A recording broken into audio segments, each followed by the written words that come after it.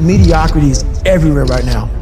We surround ourselves around people that make us feel great. They tell us what we want to hear. We like that person who says, hey, you know what, man, I don't feel good today, man. And they say, oh, it's okay, brother. We'll take a day off, man. We'll get a pizza and game. We like that. We don't want that person who's constantly challenging our weaknesses. We want that person who's constantly, making us feel nice and good and secure in ours. That's the mediocrity of life. We want to be the best amongst the average people.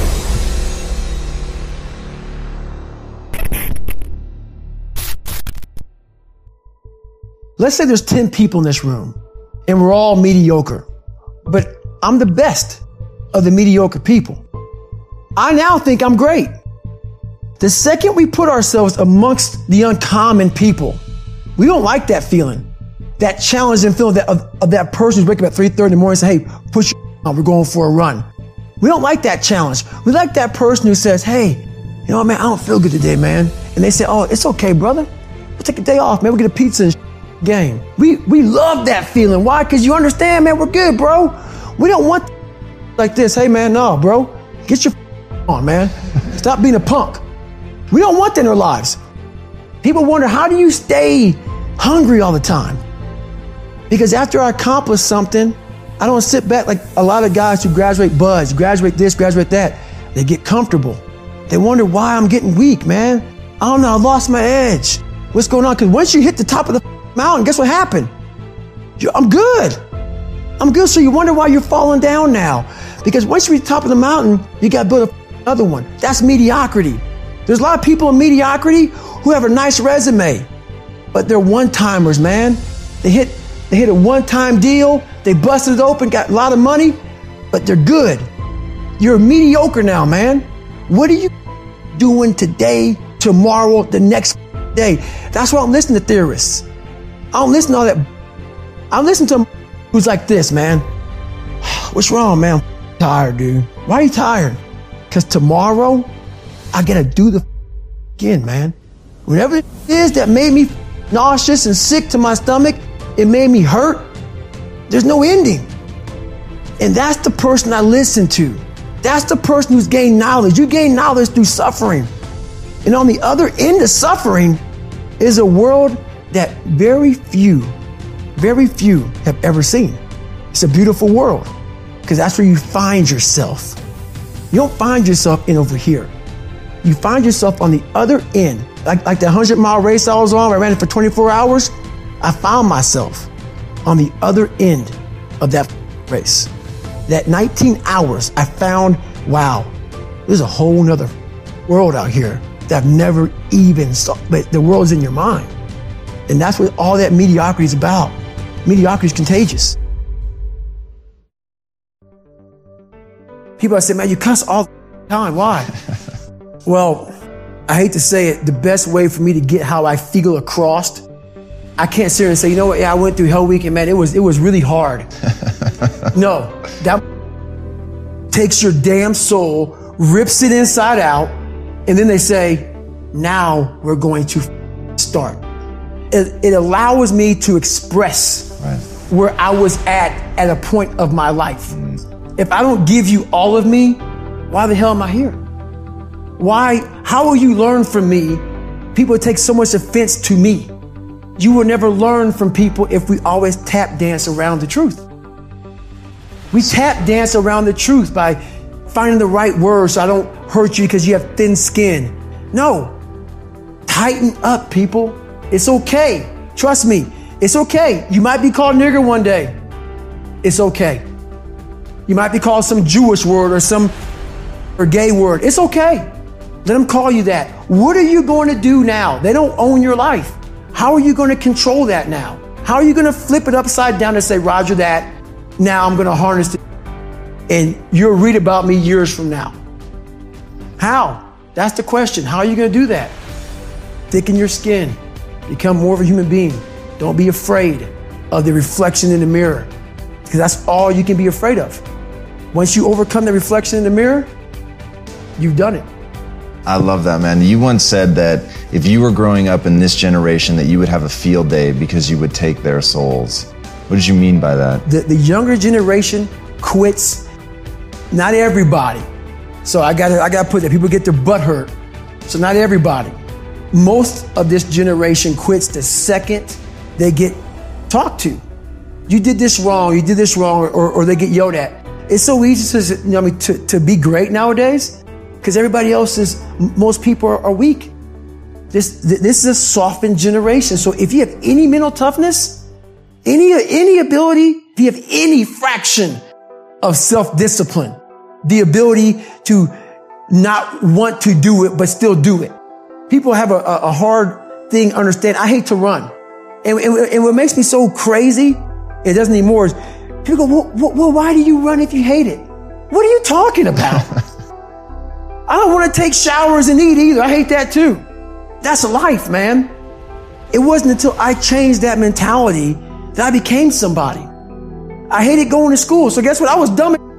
That's what 1 + 1 is 2. But if you can get through to doing things that you hate to do, on the other side is greatness.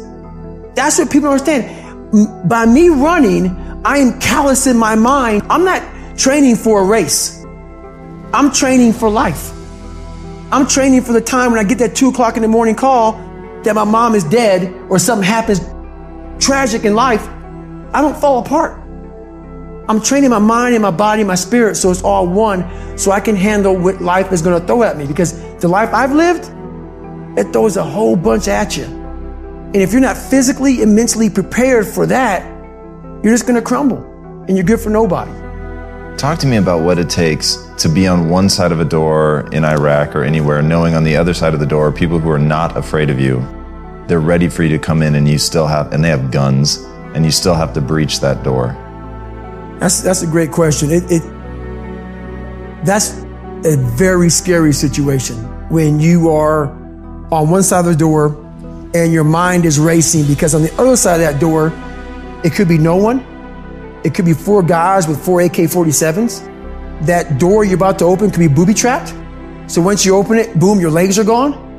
So there's 1,000 things you think about when you're the first guy, second guy, third guy, getting ready to go in a room and flood it. And that's why I talk about the warrior mentality. And that's why so many people are lost when I start talking. You have the right. You're lucky that you don't have to think like warriors think. You're very privileged.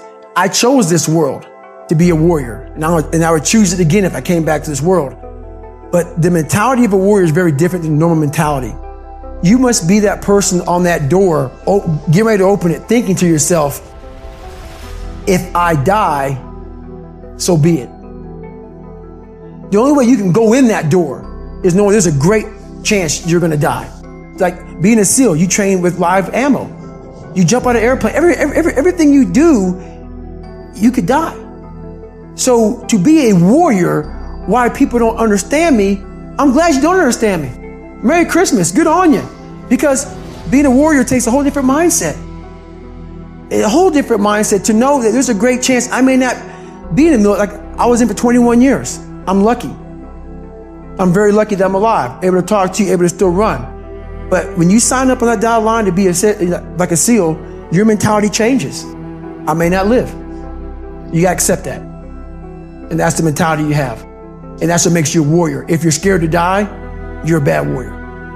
And so what do you use to push through? Is that a Goggins moment? Is that finding the darkness? I'm going through hell, I'll become the devil if I have to? Like what is that moment? What are you pulling up inside? I'm pulling up a lot of the dark side of me, but I'm also looking at the guys to my left and to my right, realizing that we're here together, man. And I have to be strong for them, and they got to be strong for me. A lot of people, either you like me or you don't, even in the SEAL teams, but when you get to that door or you get on that mission or you get on that op, all that out the door, man. You know, you do it honestly. I mean, people say all the time in these movies, you really out there fighting for that guy beside you. And you can't be a coward. Because you know what? And this is how I look at everything I do now in life, and this sums it up. I hated jumping out of airplanes. I hated shooting guns. I hated the job as a Navy SEAL. But I did it because I wanted to change myself. Do you use that in civilian life? Like, do you still employ I'm going to attack it, I'm going to take their souls? Like, how does that play out in a non-combat zone? It still works for me in life as far as attacking things, because no matter what I want to, no matter what avenue I choose, I want to be the very best. And the very best may not be I'm number one. The very best is, did I leave everything inside of me out there? So attacking is not like, oh, I want to win this or win that or be the best. The best is I'm running against myself in everything I do. And that's what I attack. I attack myself. I'm always questioning myself.